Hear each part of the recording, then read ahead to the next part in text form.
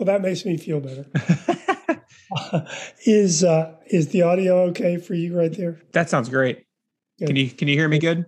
Oh yeah, I hear you just fine. Okay. And this is just going to be audio and not video, right? Yep, just audio. Good. Just audio. Well, welcome to Preacher Labs for preachers just like you and I. And today I have the privilege of talking to Jim Harnish. He's a retired United Methodist pastor, author, and Jim, just an amazing human being. So thank you for coming on Preacher Lab and talking with me. Thank you, Will. It's a privilege to be here, and it's been fun for me because most of the folks you've been interviewing are young clergy who I'm really excited about. And it's just been so neat to be engaged through your podcast with all these new voices, and gives me great hope for the future of the United Methodist Church. Yeah. Well, Jim, I know that preaching is a big part of your work, your life at St. Luke's and at Hyde Park, and even as you write. Why is preaching such an important part of your work? Why do you think it's this key thing for you? Because that's where I was called. As a kid growing up in the church, preachers were very big in my life. And fortunately, I was blessed to experience some really powerful preaching that was formative for me. And when I look back on my sense of calling, I knew that I had been called to be a preacher. I knew I would do a lot of other things. I knew I'd be a pastor, and I wanted to be a pastor. But at the heart, I just had the sense that I was called to be, to use an old phrase, one of Mr. Wesley's preachers. So from the very beginning, I had that target. And then it suited my personality and who I am. I was a drama major in college, heading perhaps to be a high school drama teacher. Oh, wow. And that fit. And so it was, and it continues to be, the great passion and the work to which I've tried to give myself. Do you remember the first time you preached, and what was that like? Oh yeah, I could never forget it. I was a summer intern at an inner city ministry project in Pittsburgh, in one of the old housing projects in Pittsburgh. And we had a single wide trailer. Now you would call it mobile home or manufactured housing. It was a trailer. And as I remember, the first Sunday I preached there were three of them and one of me. And I had planned for us to sing "A Mighty Fortress Is Our God." And that's where it began. I got over that summer. I got over needing big crowds to preach to very quickly, because there were no crowds, but they were patient and gave me a chance. How did it? So I'm just thinking about your story of studying drama and then preaching. How did it feel in that moment preaching to those three people? It's a long time ago, so I'm recreating ancient history. I felt okay. I mean, it felt like, hey, this is what I'm here to do. We're going to have church Sunday morning. Doesn't matter how it came up. We're going to have church Sunday morning. Yeah. And it felt okay. Yeah. Well, I know that you guest preach a lot now in retirement. What is your process for guest preaching now? Well, in nature of full confession, I'm not doing that much, I guess, preaching, particularly during COVID. But until COVID hit, I was doing a lot of workshops, training events, and then they often involve preaching. So I would try to be as deeply in touch with the congregation where I was visiting as I could get. I would try to catch up on a little bit on their history, their mission, what was going on there. And frankly, I would always ask the host preacher, what is it that you need me to say for you? Huh. What is it that you need to have your people hear that if the outside guy says it, they might buy it more quickly than if you say it? Is there something I can say that is really going to help reinforce your leadership and your sense of what God is calling this church to be now? So then, of course, always the text. That's critical. So how do I preach this text? And why have we chosen it for this moment? And what is the fresh thing that I can say about it? Along with, you don't guest preach without leaning back into material you've had in the past. Why would you waste it? I mean, if it worked once, it might work again. Look at Tom Brady, So I would look at that. What am I here for? What's the need of the church? How can I help this preacher? What's the text? What do I have to say on it that might be used by the Spirit in some fresh and creative way? When when you look back at kind of an old sermon, like a Tom Brady from the Patriots, and think about you're moving to the Buccaneers, how do you kind of shift yourself from shifting times to shifting context? So what are some ways in which you kind of recreate that particular sermon?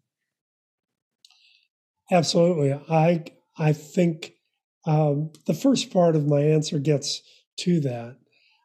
I really believe that if we are trying to preach faithfully in this congregation at this moment in time, and with whatever the need is there, one, it's going to always keep us fresh. You can't go stale in a world that's always changing around you.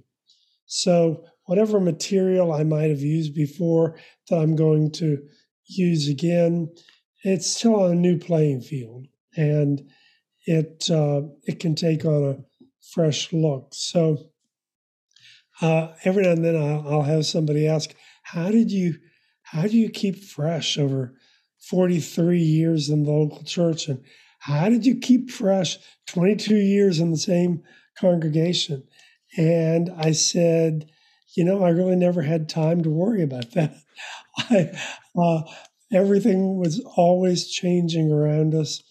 For one thing, the needs are changing, people are changing, and you stick with the Bible. And I've figured out I can never outpreach the Bible. Mm-hmm. So the deeper I'm digging into Scripture, the more I'm discovering. Just this morning in my prayer life, in my devotional life, it took me to a text that it was in the lectionary that I had never quite seen that way before. And I couldn't help but find myself saying, hey, I could see how that could become a sermon. Yeah. There's a word there. So I think the combination between being in touch with the reality around us and digging deeply in Scripture, God is always going to do some fresh new thing. Yeah, and I've found that when I've preached, and it's always new because I'm always growing too. I'm learning something. God is speaking to me, whether it be about Lent, whether it be about how much money I give. I'm learning new stuff. Even when in my own spiritual meditation, I'm learning. So that kind of just oozes out of me, I think. And I think that's helped me a lot too. I think so. I think the more we are growing personally, the more our preaching can grow. And if you're a Ted Lasso fan, that great clip about curiosity, when he's playing darts with that arrogant former husband of his boss, and the boss is sure that he's going to beat Lasso, this Yankee from the South, in playing darts in England. And Ted doesn't do anything. The other guy puts his darts on the board. Lasso gets up and starts hitting right into the bullseye. And he says, if you had been more curious, you might have found out. But I spent my whole life learning how to play dart. I mean, it's just a wonderful expression of curiosity. And I think that is how, one of the ways that the Holy Spirit works in the life, actually in the life of every disciple, but particularly in the life of a preacher, is through the gift of curiosity. What is the new thing here? Yeah. Yeah. And I've found that when I'm curious, it takes me down rabbit holes. And I'll go on a Wikipedia site, which then leads me to a Bible.org site, which leads me down some interesting fact about a fir tree. And I have no idea if I'll ever use it, but the curiosity of how does this work, and looking at the world not as I know everything, but looking at it as, well, what can God teach me through the world? Yeah, that opens up a whole lot of things. Yeah. You're on the roll. Yeah. Yeah. Never lose that. Never lose it. Yeah. So Jim, when you think about your experience, different preachers have different kind of niches or different things that kind of make them almost. What would you say your kind of do you have a niche, a thing that you're like, yeah, that's my thing? I'm glad you let me know you were going to ask that question because I'm not sure that's a question I've ever asked myself. And so I, tried to do some thinking about it. My wife could probably answer that question better than I can. But as I thought about it, I came to two things. One, my niche is that I'm a preacher in a local congregation. So I was never, I never felt that I was as effective when I was a visiting preacher somewhere as I was able to be when I was with these people. And I knew the ones who loved me, and I knew the ones who drove me crazy, and I knew the ones who couldn't wait for me to leave. And when I didn't leave, they did. And I knew the people who were hurting. And, so my niche has always been, how does preaching help this congregation? And how does it help us in this church right now to become more of what God intends for us to be? And that certainly was the case at St. Luke's. New church started with nothing. Well, what is it that God might want to do with us here? And how does my preaching help shape that? And then at Hyde Park, 93-year-old church that I landed on the corner, but we had to go through major revisioning, total rebuilding of the property. How can my preaching help this church, this congregation, live into its mission and fulfill what God wants it to be doing in this place and time? So I think my primary niche, I would say, is local church, and the other, I'm trying to ask myself, how would the word that I'm preaching today make any sense if somebody remembered it on Monday morning? How can I take this text, this subject, this theme, how can I take it into real life experience?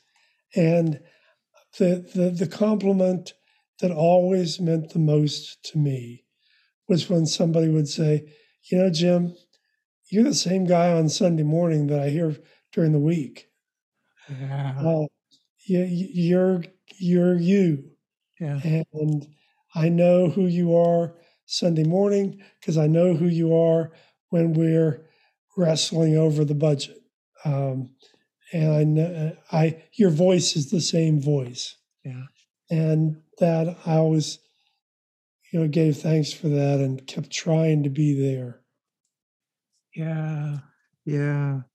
So it seems like, at least as we've talked, a lot of your preaching is informed by your relationship with those individuals, those people, the people who are on finance committee and SPR, and those people that you get under their skin and they get under your skin. Like all of those people kind of shape a lot of your preaching.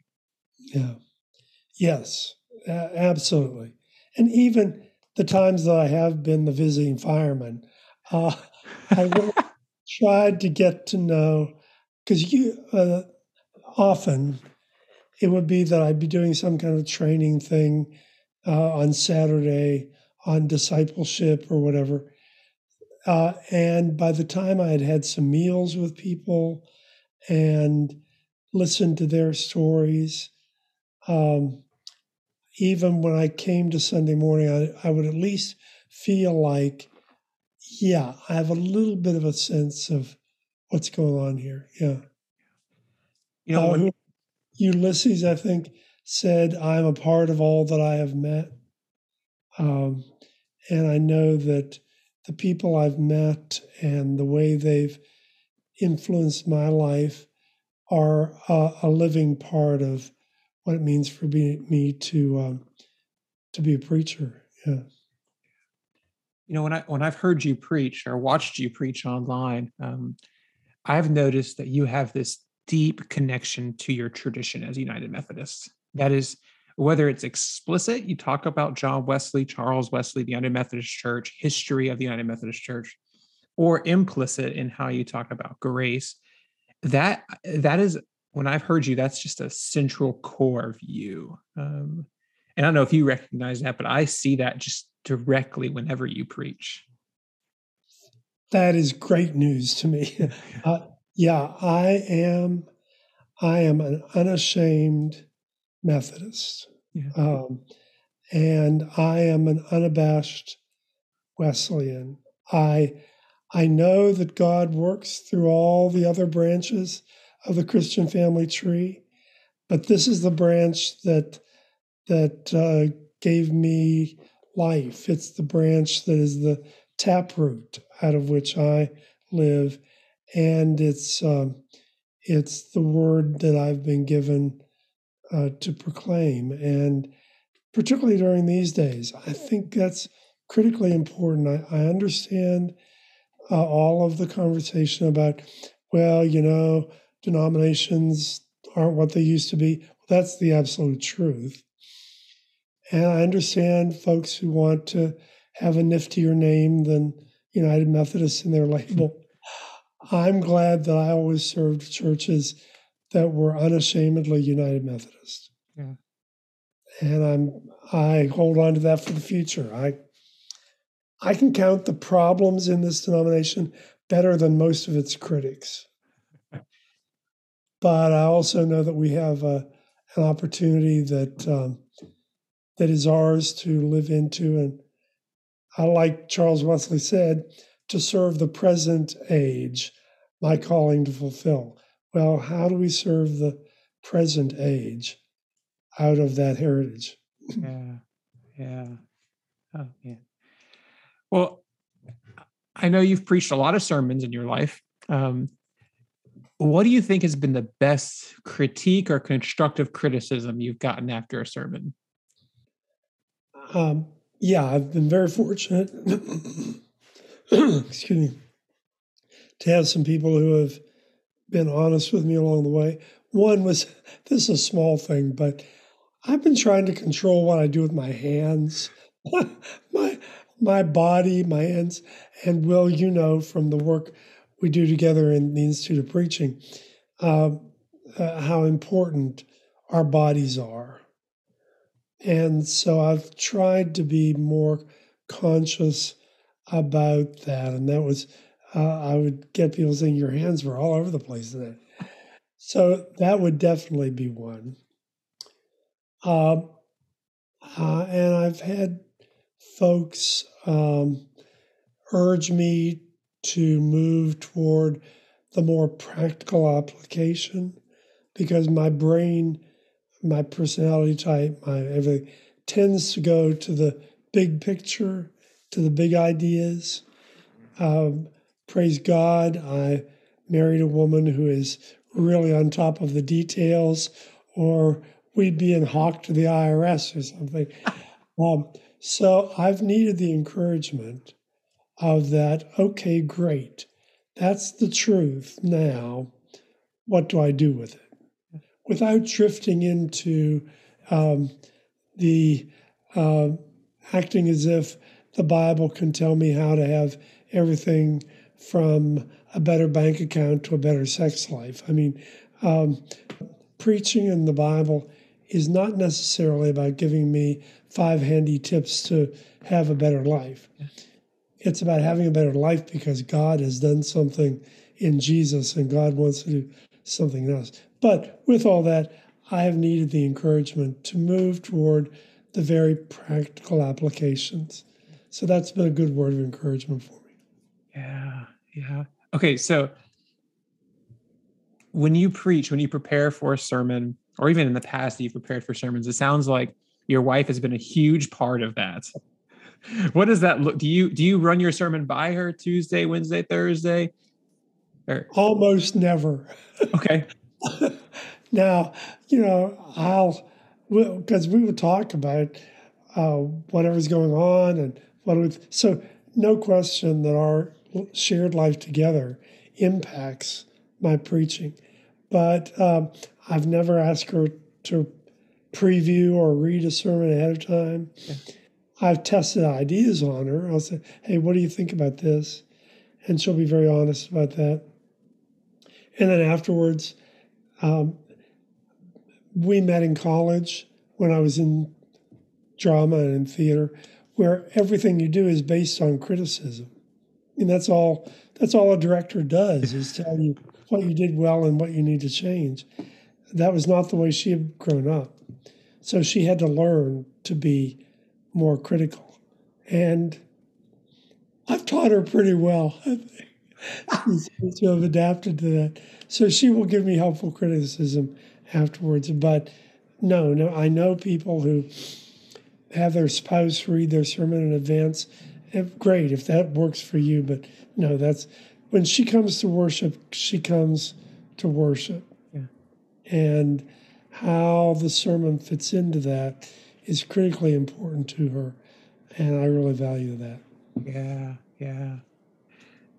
Well, when you think about as you preach, was there ever a time in which you had to change your style or change how you preach because of the context or the moment?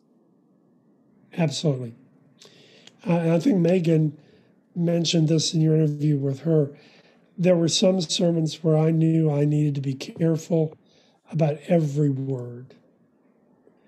And I would stick close to my manuscript because I couldn't take the risk of missing that. That's also handy at funerals. I'm a very emotional guy. And if this is a best friend that I'm laying to rest here, I could easily end up with my emotion overtaking me in the sermon. So sticking to the manuscript was a way that I avoided that. So there's sometimes that I'd be very careful. And then there are other times that are looser, that are more comfortable, more conversational, and that I could work a little bit more freely than that. So yeah, the style would change based on the content and the setting of the sermon. So for it seems like you are kind of a person that's kind of big picture thinking, kind of these abstract ideas. How do you focus on kind of the minute details of what particular word to choose, what particular pauses? How do you kind of, it seems like the big picture is your gift. How do you focus on those little details that make a big difference? Yeah. Well, along with big picture, I'm also a neurotic perfectionist. So that helps there. And that's part of why, down to this present day, I always write a manuscript. Yeah. Whether I preach from it or not, I write it because I am also very talkative. And I need to discipline my preaching so that I don't ramble or load the sermon up with clutter that isn't really necessary. So that was why I would write a manuscript, so that I could get it. And every time I would write and rewrite and rewrite, I would tighten it. It would get closer to focus. And do I need this? Can I put that aside? How does this serve the sermon? Yeah. Yeah. That's really good. So the preaching you do, you're not stuck to the manuscript, but that really hones down the particular word you want to use, or the phrase, or the pausing, or even if you write, this is what I'm doing with my hands this time. Yeah. Yeah. I think that's, and I'm also one of the gifts of the Spirit in me. I've got a pretty good memory. When I was in college in drama, I would have to work to memorize my lines, but I realized I didn't have to work as hard as some people did. Hmm. So by the time I've hammered that sermon out, it's pretty well embedded in me. And it's not as if I memorize it intentionally and deliver it as a memorization. It's just that it has become so much a part of who I am that week that it's right there. And whatever, I would usually still have the manuscript either on the pulpit, or if it wasn't on a pulpit, we had a light music stand that would be, I would often have it there so that if I had a quotation that I wanted to be accurate about, I could refer to it. Or I would print out the quotation, stick it in my Bible, so that when I got to that point, I could open it up and read it. But for me, it was about how deeply embedded is this sermon in me. And if it's there, it's there. And then Monday would come, that would have to be laid aside, and on to another one. Yeah, it's like, that's beautiful, because it's almost as if you embody that sermon, whether it be that week, those 2 weeks, that month, and as you've been working on it, crafting it, it's been shaping you as well. And then as you come to Sunday, it's a natural thing just to come out. And I think that's just beautiful that it works on you. So it's just a natural part of what you're saying.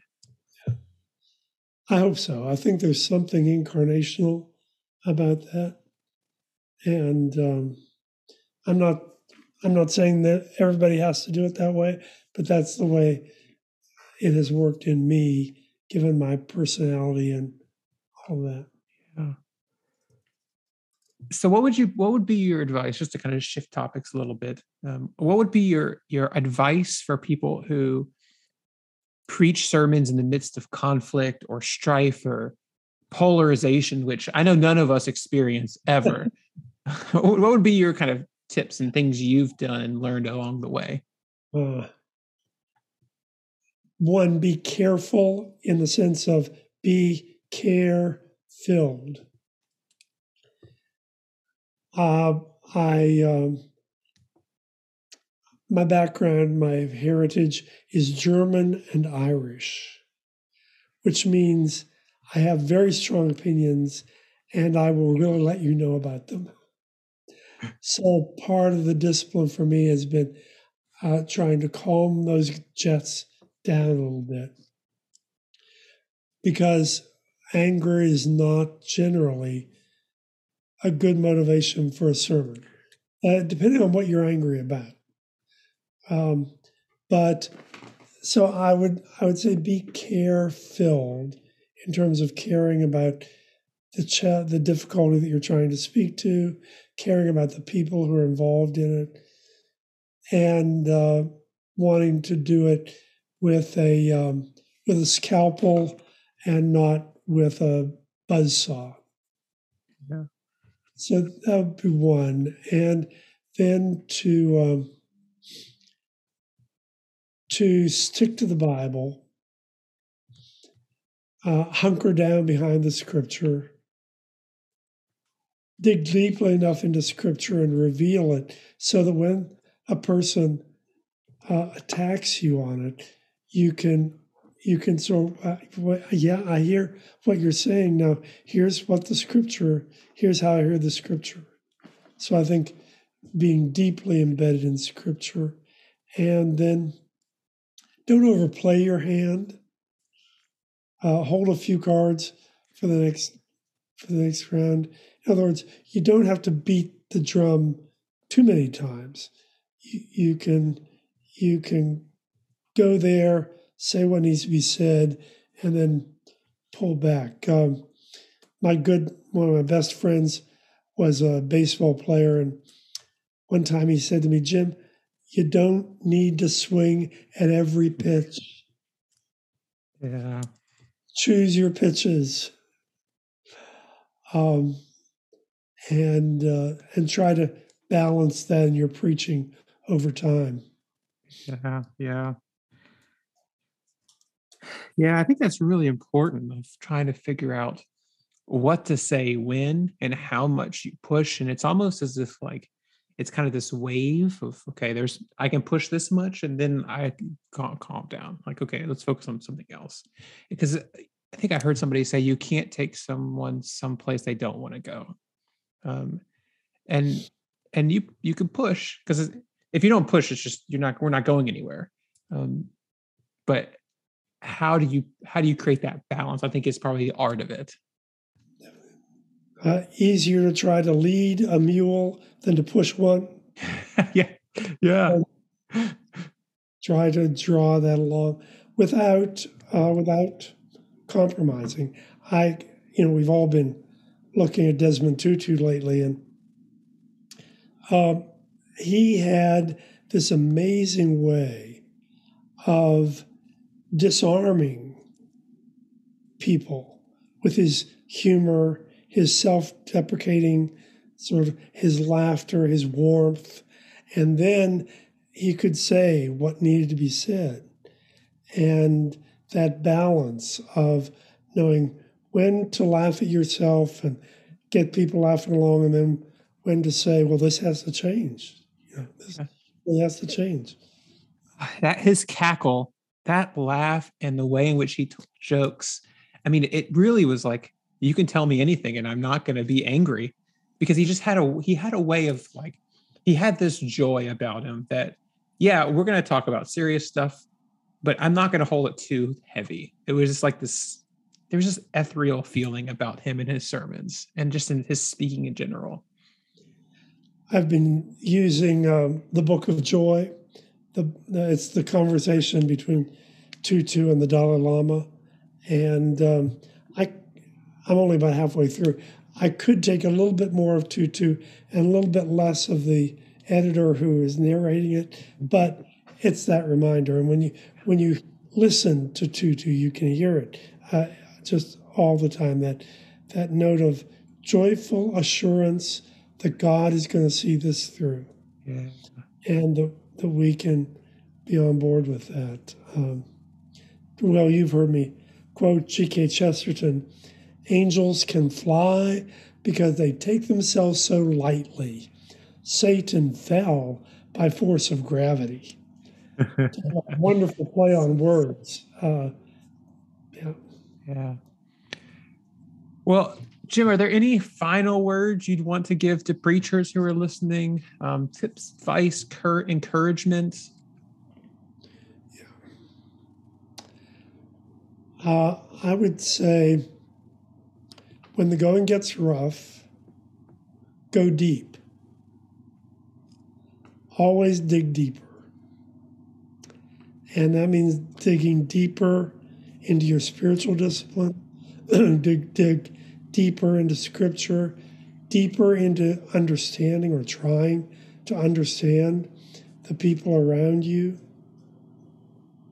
deeper into friendships that nourish you, encourage you, sustain you, who will be honest with you.